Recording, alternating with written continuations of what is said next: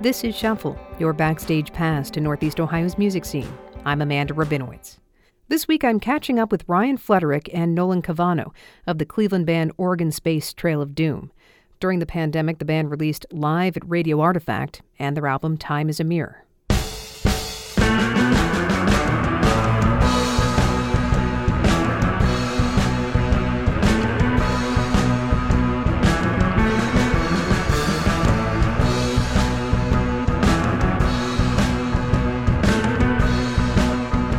I guess I'm just interested to start off and talk a little bit about the band. Tell me about Oregon Space Trail of Doom. Tell me the background. Ryan. So Oregon Space Trail of Doom was initially this kind of whimsical concept of a band. We started off as like this acoustic duo, booked a show at this little cafe, and from there just started getting like more gig opportunities and whatnot, to where we now needed a full band, as opposed to just this acoustic outfit that we had been used to. So, realizing our dilemma, we reached out to Nolan.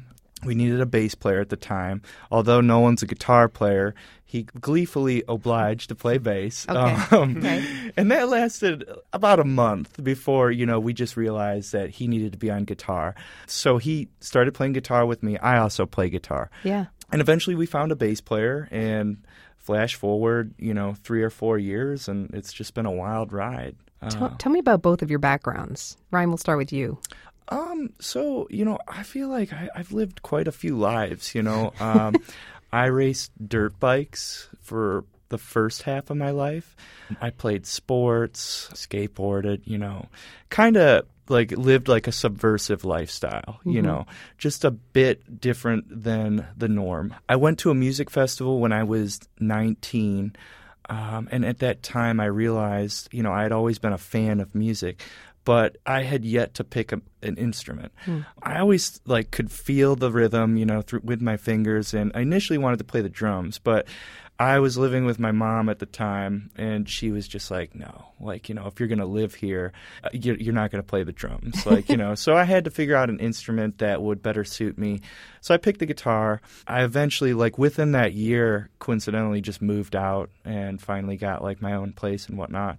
And that's where I really started to excel with the solitude of just, having, nothing but my own space to play guitar in. At that time, I wasn't yet 21, and I wasn't so into drinking and partying, so I would supplement all of that stuff with just practicing the guitar, and that lasted for about probably 5 to 6 years, steady practicing 4 to 8 hours a day. And it's just brought me a wealth of resources within the art community.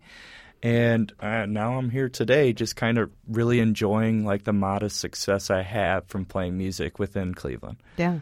Nolan, what's your background? Oh, man. Oh, God. So I grew up actually a few streets away from Ryan on the west side. And my old man, Pete Cavano, he's been playing in the Cleveland scene for years. He was one of the main influences to get me going on guitar. I used to run around and skateboard with Ryan and some other cronies of ours, became a jock for a little bit, played rugby, hit my head a few times, and came back to my senses. After college, I came home to Cleveland. Ryan was in bands. He was playing consistently. And for me, it was wait a minute. My dad showed me how to do that. That should be me. That's my band. And so I hooked up with Ryan again, would see him in different outfits, got to know the Cleveland music scene pretty well, and just the different hangs and the bohemian intellectuals, Yeah. Just fell into a group with Tony and Ryan, which I was like, hell yeah, I'll play bass. Yeah, I'm there. And from there, as Ryan said, it's just been, flash forward some years, some 3-4 years, and it's just been a long, strange trip, to say the least. I'm so curious about the name of the band, Oregon Space Trail of Doom. Where does that come from? For a while, I would jot down little phrases in my cell phone, maybe song ideas or artistic names of any sort. And one day I just thought of the video game, The Oregon Trail. Yeah, it's a classic. Yeah. Hence began the name. So the Space Trail of Doom part is just kind of play on words, I guess, pretty straightforward. But certainly added more zest to the Oregon Trail, and just kind of stuck. It rolls off the tongue. People remember it. Yeah, for sure. So absolutely. Tell me about the music. It's a different style. It's a hodgepodge. It's a gumbo. It's a stew. There's a main dish, which you could say is rock and roll roots or psychedelic rock and roll, but the flavor profile from song to song changes. It does. And within a tune, there are labyrinths and corridors and things. Again, to defer to Ryan Flederick, who has been really the brainchild of the whole operation, I'd say he has quite a list of ingredients and spices that he pulls from, colors on his palette. Yeah, I mean, I think that's pretty accurate. Nolan, I'd say, has just as much of a role as I do within the band, especially now. He's very motivational to work with, is always interested in playing, no questions asked.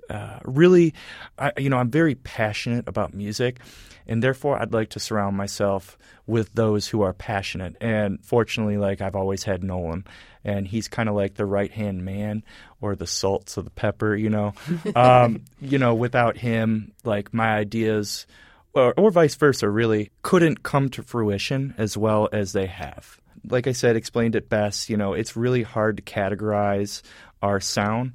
Psychedelic rock, in my opinion, is fairly generic. So I like to say exploratory rock. Yes. Oh, I like that. That's a really good description, I think, actually.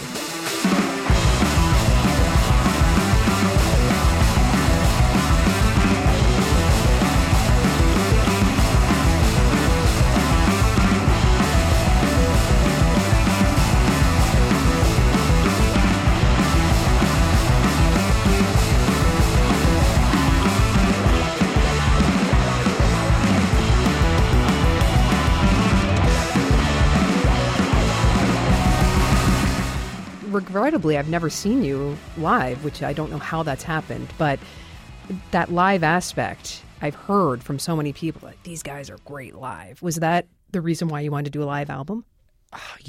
It's really hard to pinpoint the exact reason. Yeah. During this time in which we recorded said live album, we were just on a roll with content and, creativity, etc.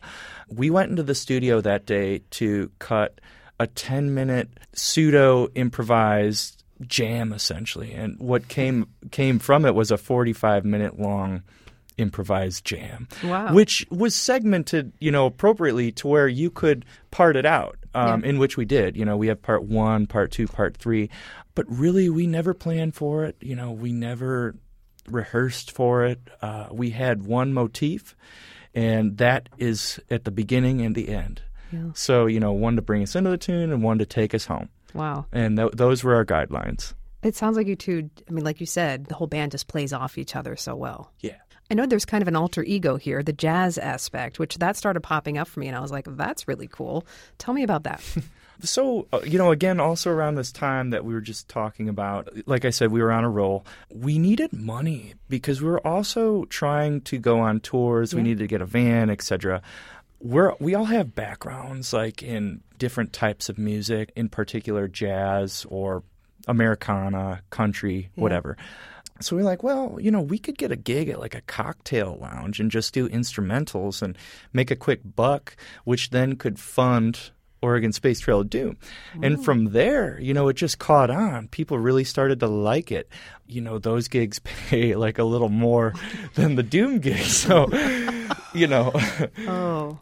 again, we are very passionate about the music, but at the end of the day, we still need to make some money. And Oregon Space Trail Jazz really came about from that motive. And now, it's we have just as big as a following for Oregon Space Trail Jazz as we do for Doom. And honestly, sometimes I prefer the jazz stuff over the Doom, Yeah. What about you, Nolan? Do you enjoy that as well? Yeah, these days there's a lot more space.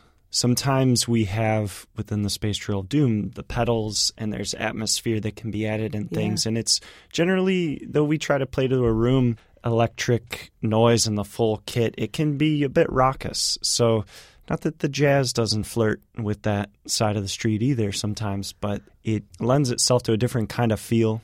And we've been playing doom and jazz shows for some time, but the jazz is definitely these days more the once a month kind of thing you have a brush with. So it feels nice to step into that alter ego and kind of strip it down a bit.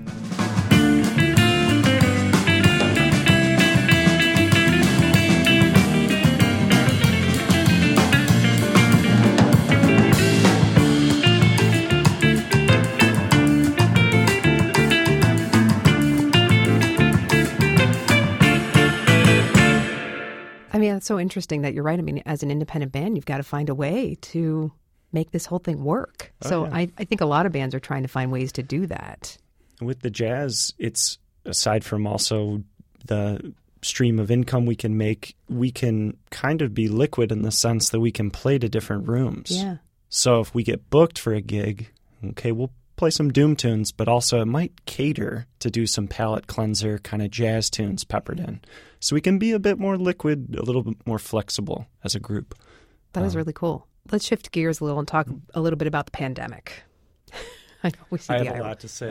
Yeah, I mean, what was that whole thing like for your band? I don't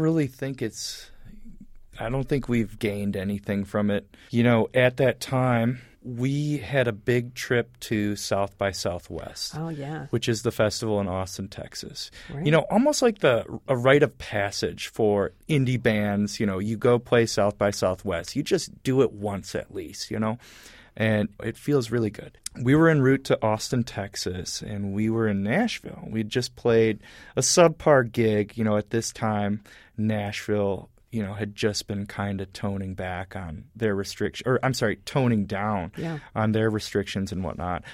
So we didn't really get a crowd that night. Next day, we decided that, you know, it just wasn't worth it to go to Austin, Texas. So we came back home. That was March 15th, I believe. On the 16th is when Governor Mike DeWine declared, you know, lockdown. We had just came in day before. It was really surreal. You know, we did follow orders in terms of isolation and whatnot. We did have one recording session, though, you know, admittedly, and that was just between the band and my roommate at my house. So I was already at my house, you know, everything. We made sure nothing came of it. We were pretty obedient aside from that specific, you know, run-in. But all things considered, like from the pandemic, or at least from lockdown till present, we've seen formative years in the second coming of our adulthood. And what I mean by that is, you know, we've all kind of moved into new roles outside of art. And, you know, it's great in a lot of ways, because, you know, everybody around us kind of has, in some sense or some way, matured a bit. Yeah. And, you know, it's definitely not as intense. And yeah, I mean, we're still trying our best, but we're definitely not as studious as we once were. Yeah. And I totally blame lockdown and the pandemic and, you know, restrictions and whatnot, which I understand had to happen. I've heard so many 2020 South by Southwest stories from bands, similar thing, on the way there, and then the whole thing was called off. Yeah. Nolan, what are some of your how do you reflect on these last couple of years? Yeah, it's felt like the longest time and the shortest time, and the years that were misspent in just fog. BC, before COVID. Yeah. 2019 was a whirlwind for us as a group. I mean, we were gigging. There was a day I don't know how many gigs we played. We did a triple header festival in one day. We were flying by the seat of, you know, our space trail pants. And I think that over the pandemic, there was so much uncertainty. There was so many ebbs and flows of feeling inspired, but then what was to become of it, and when were we able to get back to normal, what is normal, all that stuff. And I think I'll always be nostalgic for that BC kind of feeling and mood and fire. As Ryan mentioned, going down to South by, something we had been anticipating and looking forward to, that rite of passage, and to kind of have to turn back in mid-March. It's kind of that dystopian gray tone in the clouds and stuff, and it's like, you know, Mike DeWine has shut down the state of... It's like, what the hell? Nobody has the answers. Yeah. And news streams are saying this and saying that and speculating, and just very, very strange times. it's like, what would be the great struggle of like Ryan and I's generation? We're about 31, right? Yeah. 9/11 was pretty traumatic, but in terms of enduring something. And so now we all get to experience something that spans multiple generations, you know, and we all get to share this experience. I think it was kinder to some than others, you know, coming out the other side. Absolutely.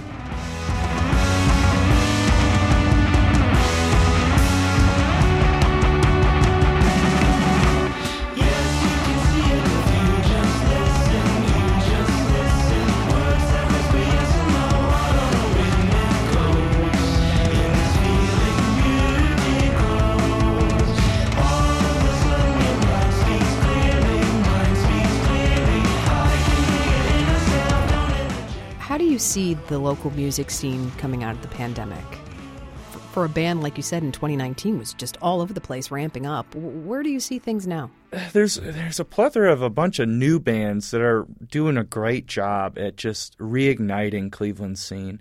Some bands that, you know, I'd like to list, Orifice Roth, Ratterall. And then some other people, you know, who previously didn't play music are now, you know, starting to play music, like Kyle Osborne.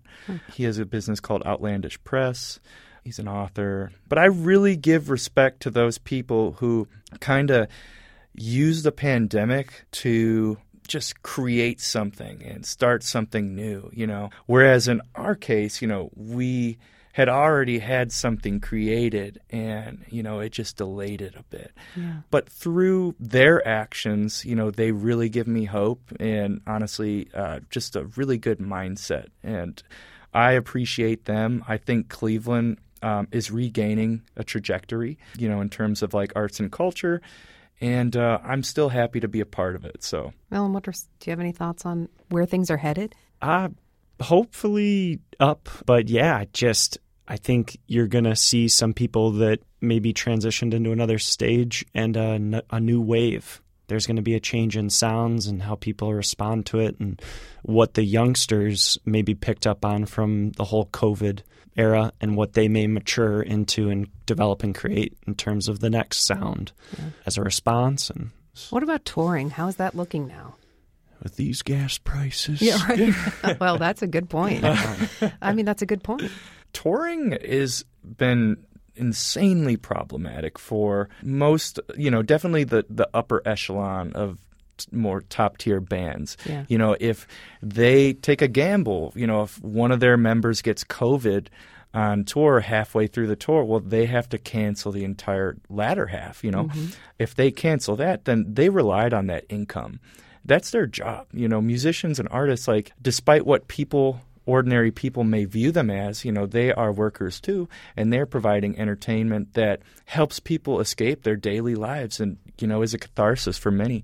It's just so difficult to comment on that aspect, but I don't really know. It's definitely harder, that's for sure. Yeah. But we've only had 2 tours since the pandemic. They, you know, from our experience, they just didn't feel the same as, you know, like Nolan said, BC tours. Everything has changed.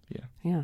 Tell me what's next for Oregon Space Trail of Doom. Basically want to hit the shed and work on more the creative side of the street, because we've been gigging and you hear, you know, this and that of COVID mumblings. You hear this and that of the world even becoming more gray and dismal. Yeah. And so the creative side of the street is something that in times when we've been busy, typically it's been like, hey, we booked a window to record. Let's go do it. Okay, here's a window. And we do it. Now we want to try and maybe experiment with developing some album concepts and just record singles, release stuff. So that's going to be exciting. So lots to come. Okay. Thank you guys so much. This was a great conversation, and I can't wait to see what y'all do next. Thanks, Amanda. Yeah, thank you, Amanda.